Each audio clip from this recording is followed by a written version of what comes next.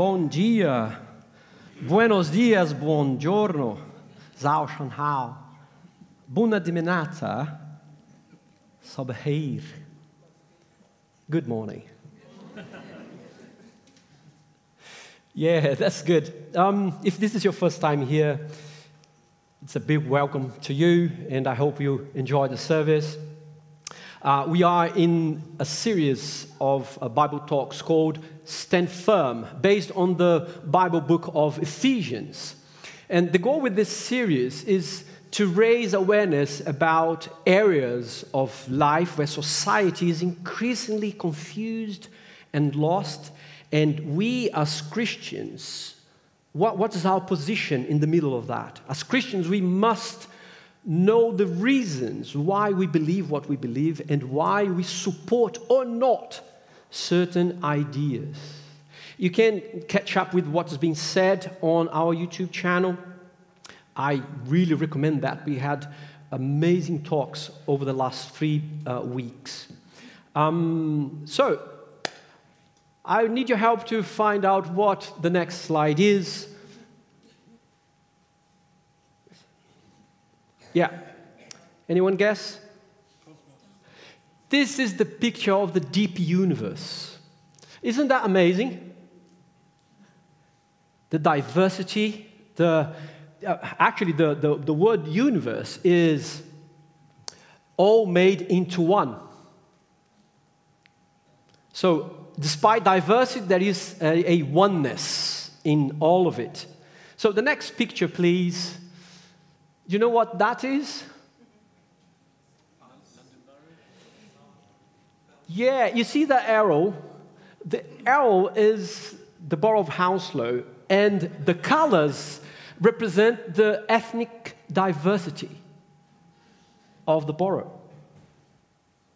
Of course, it's not detailed. It's just 5 groups of people, right? Of types, of ethnicities. But that is also a showcase for our church. Now, can you do the next one, please? Yeah. You see the similarity? It's beautiful. It's beautiful.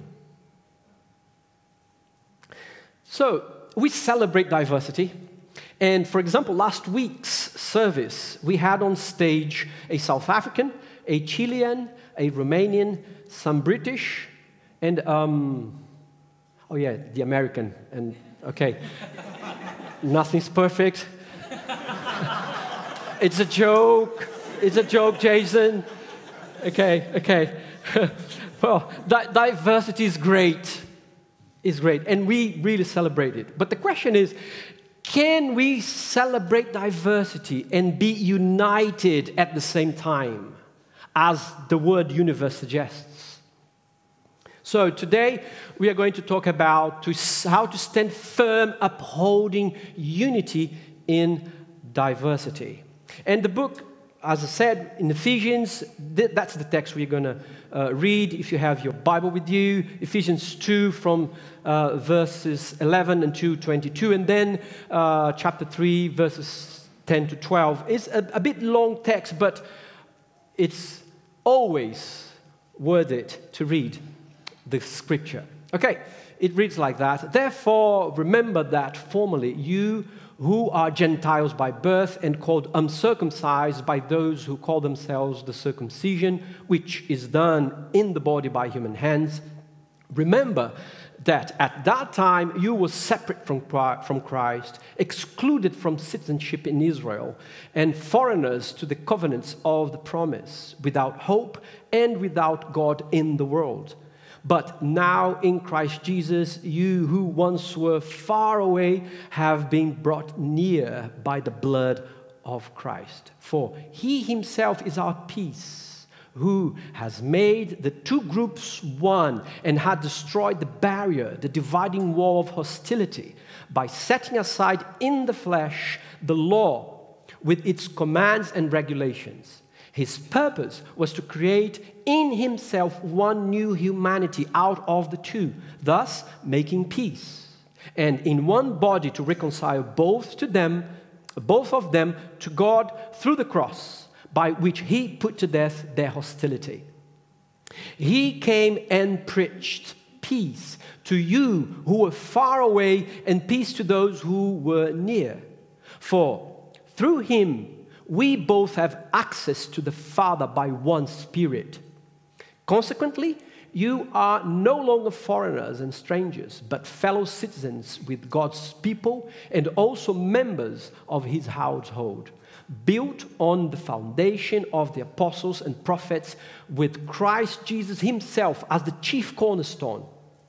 In him, the whole building is joined together and raises to become a holy temple in the Lord. And in him, you too are being built together to become a dwelling in which God lives by his Spirit. Now, chapter 3, verses 10 to 12. His intent was that now, through the church, the manifold wisdom of God should be made known to the rulers and authorities in the heavenly realms, according to his eternal purpose that he accomplished in Christ Jesus our Lord. In him and through faith in him, we may approach God with freedom and confidence. Amen.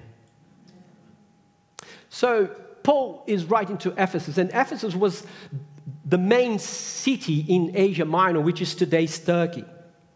It had about 250,000 inhabitants. It was an important port as part of the trade route from the Far East to Rome.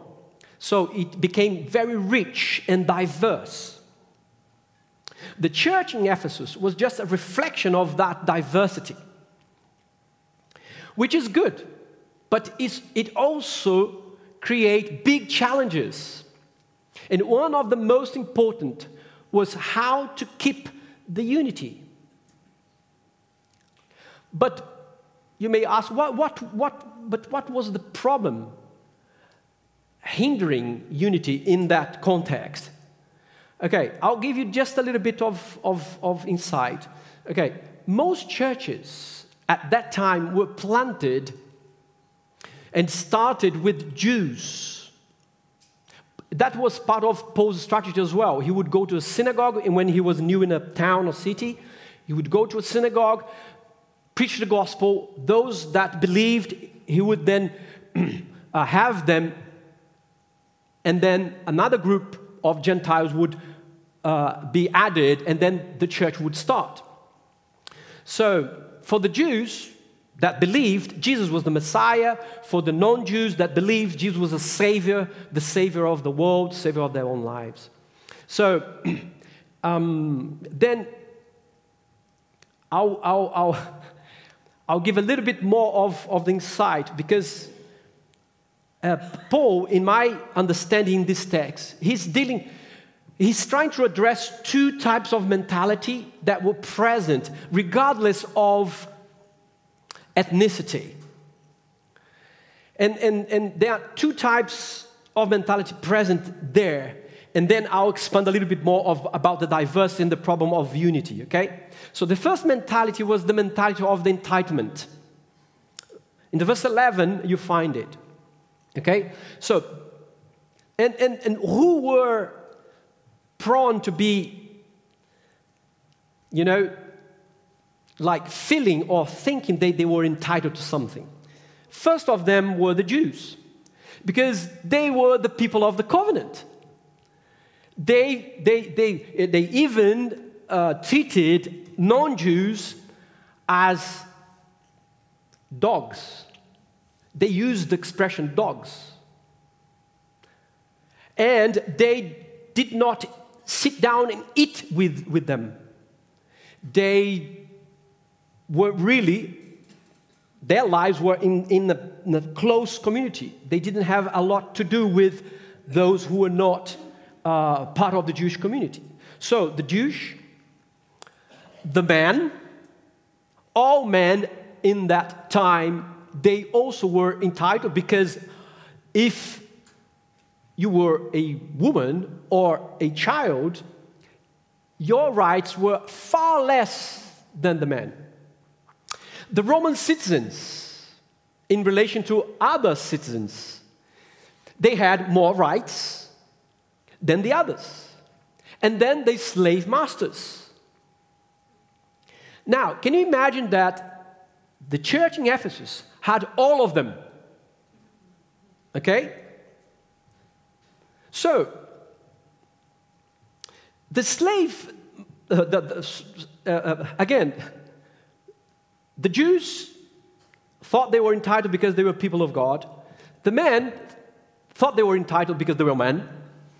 They were the boss in the household, okay? Or at least they thought.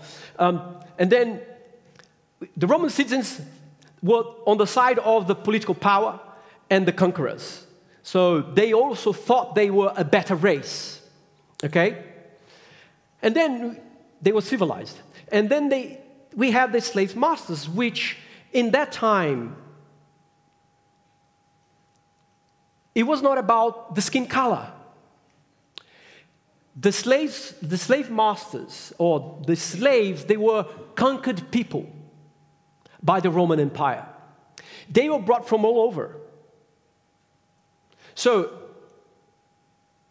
it was a little bit more than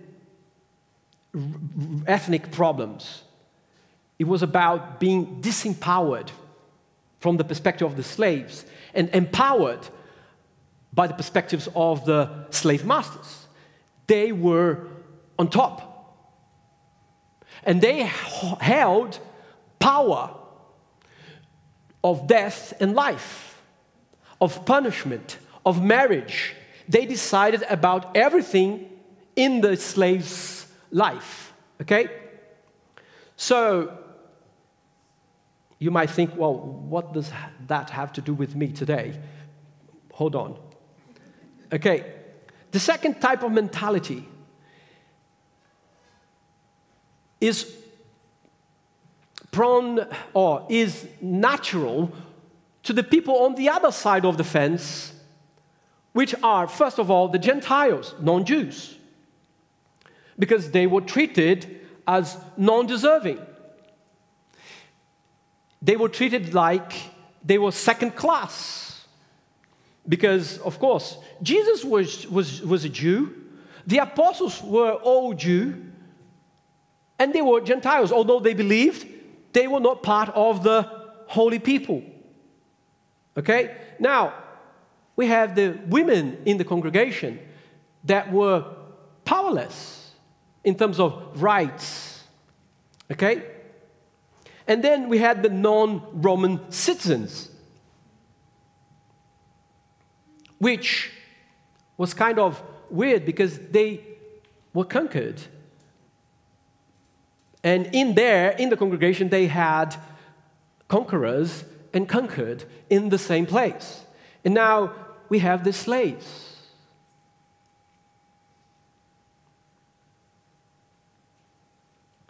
Conquered, defeated, subjugated in the same room. I come from a place, I used to live in a village in Brazil where in colonial times they had two churches. One church for the white and one church for the black. This is not the case in Ephesus. They were one community, one church, where all these people came together. Now, how can you hold unity in such diversity? Again, not only diversity in terms of ethnics or ethnicity, but with all sorts of stories, all sorts of problems, resentment, grief, thoughts of entitlement, and thoughts of disempowerment. Wow. I didn't want to be Paul in this situation, to be honest. But now, Paul, of course, leaves us this amazing text where we can understand a little bit of how he tackles the problem.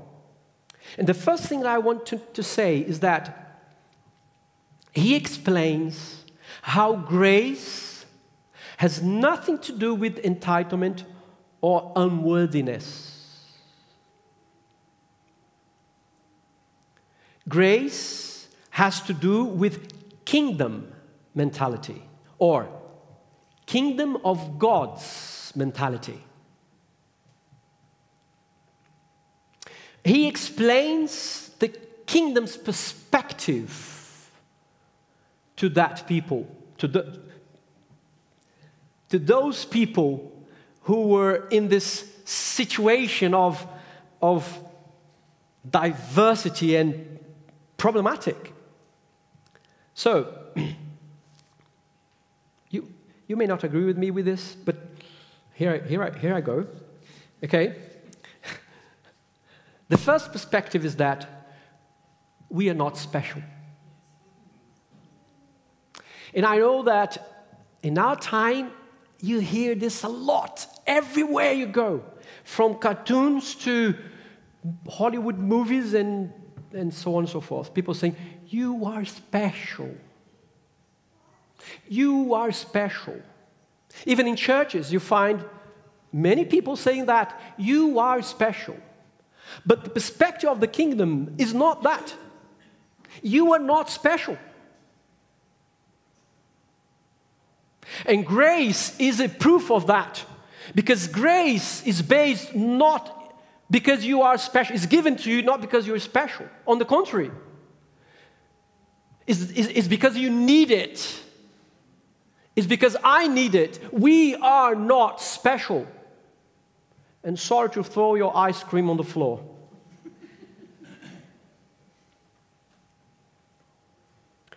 People nowadays feel entitled because since childhood, people keep telling them, you are special, you're special, you're special, you're such a special person. And then they grow up to think they are entitled to something in this life. And when they are not given what they think they are entitled to, they rebel. And they make other people's lives misery.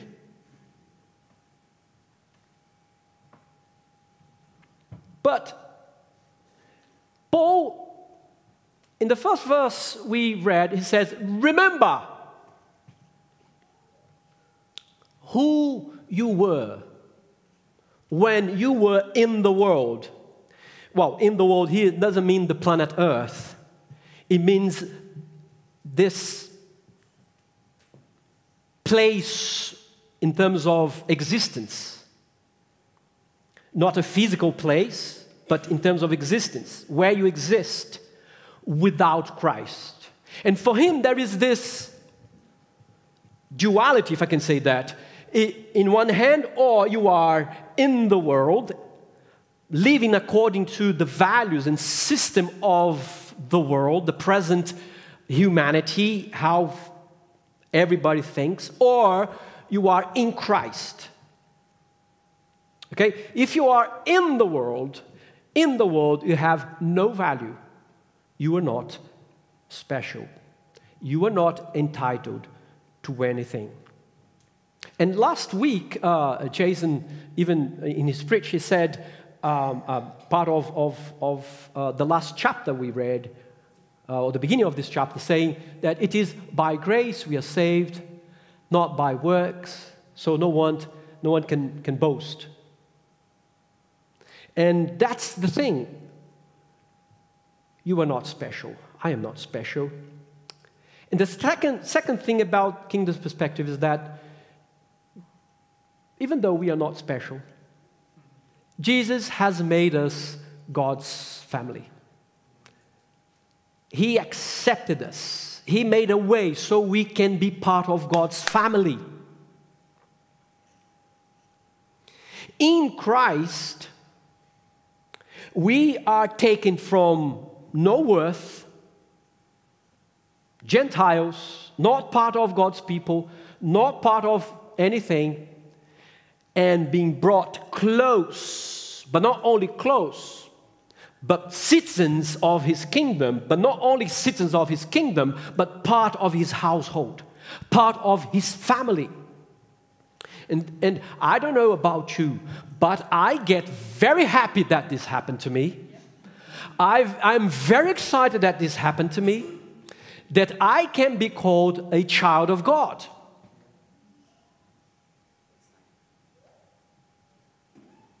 Amen. And not because of what I've done, or because of what I didn't do, but because of what He did, of what He has done for us. He has. So, Paul says, remember what Jesus has done. Verses 18 to 19, he is quite clear in what Jesus has done. It's a lot of things. I don't have time to go specifically to every detail. It's so rich. But I would like to point out one thing that is important for us in terms of dealing with diversity. He destroyed the wall of division. He destroyed the wall of division. And the idea that Paul has here is the temple of Jerusalem, because in the temple they had a place where the Jews would come, but it was divided and then there was another place where the Gentiles were allowed to come. The Gentiles didn't have access to the main place of worship. They had to stay outside. There was this wall of division. This is what he's saying. Before, Jews and Gentiles, they were divided. But now they can be united into one people, the church. Because the church is this new dwelling place, is this new temple that God is building, God is creating for Himself. So we can come together and worship. So, if you were in the time of the temple, if you were a Jew, the wall meant entitlement. For the Gentile, the wall meant unworthiness.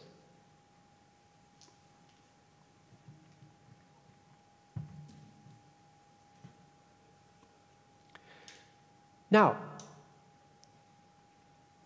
is there in your heart any wall of division that can be manifested in a mentality of entitlement or a mentality of unworthiness about this congregation, about our church? You might say, well, we don't have that type of diversity,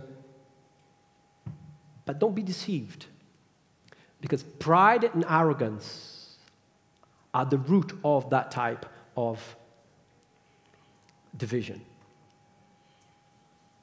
And because we are culturally diverse, it can play with our preferences. It might be that you enter and then you listen or you take part in the worship, but in your head you say, this is not like Brazil. Worship in Brazil, we are emotional, we cry and we jump and we dance, and we shout. And it's not in Portuguese. Or you can say, ooh, this is too contemporary. The songs, I love the old hymns. I prefer, a little bit quieter. And these people, they don't know how to worship properly. You see, these are walls of division. And they are based on preference. This is about preference.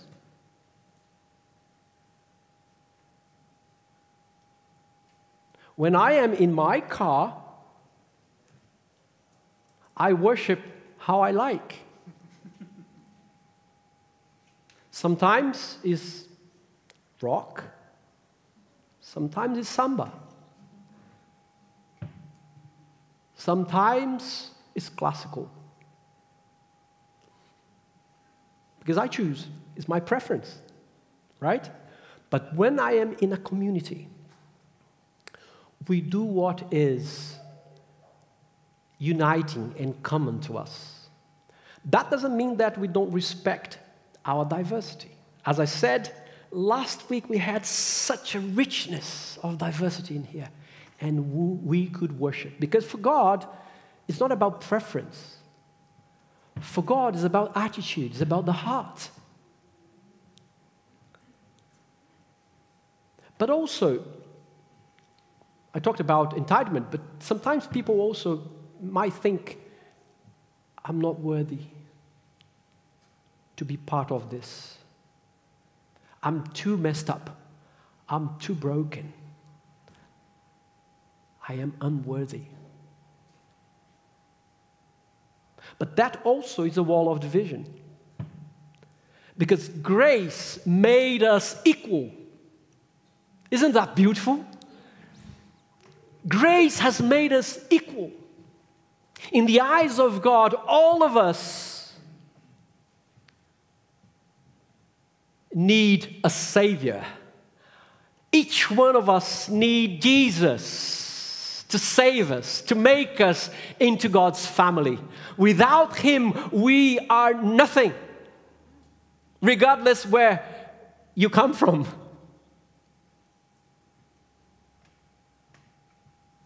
It is in Him that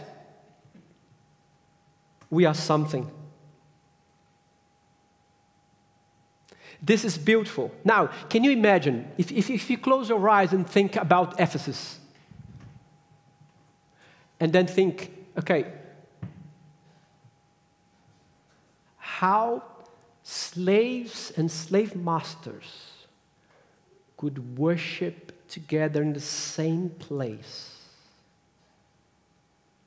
if not by the grace of God and understanding their new identity.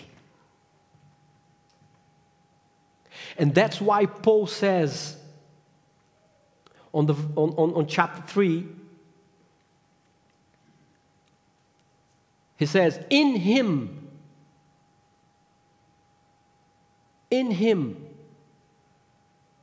and through faith in Him, we may approach God with freedom and confidence. Now, can you imagine, because can you imagine a slave woman in that time listening to this, coming to the place of worship, facing the slave master, but being able to be free? Maybe the only freedom that she experienced was in that time and place, so she could approach God, who didn't judge her because of her social status, but embraced her because she believed in Jesus and received her into His family. And then she could be free and worship. But at the same time, the proud Jew could humble himself and say, without Jesus, I am nothing.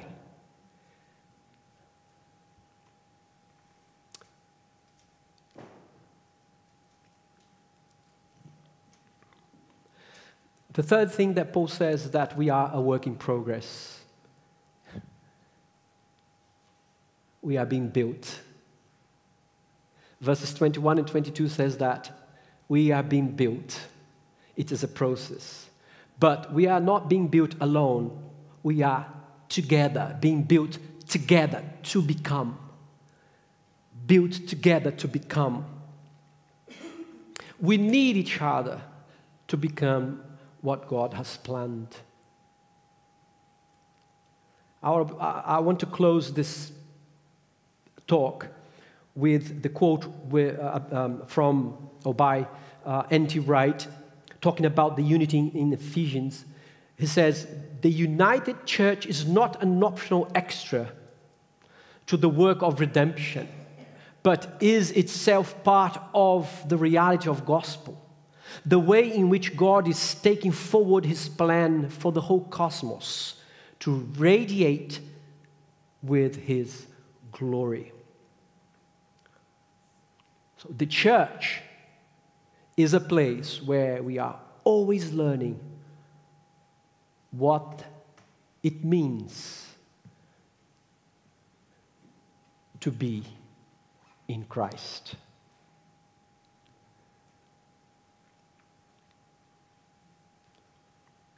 As I was preparing this talk, I felt strongly in my heart to pray for one specific thing this morning. I personally struggled with unworthiness for a good part of my first years as a Christian. Because of the way I was brought up, I felt unworthy. And it was a wall of division between me and God, but also between myself and others. And I would like to pray about this morning.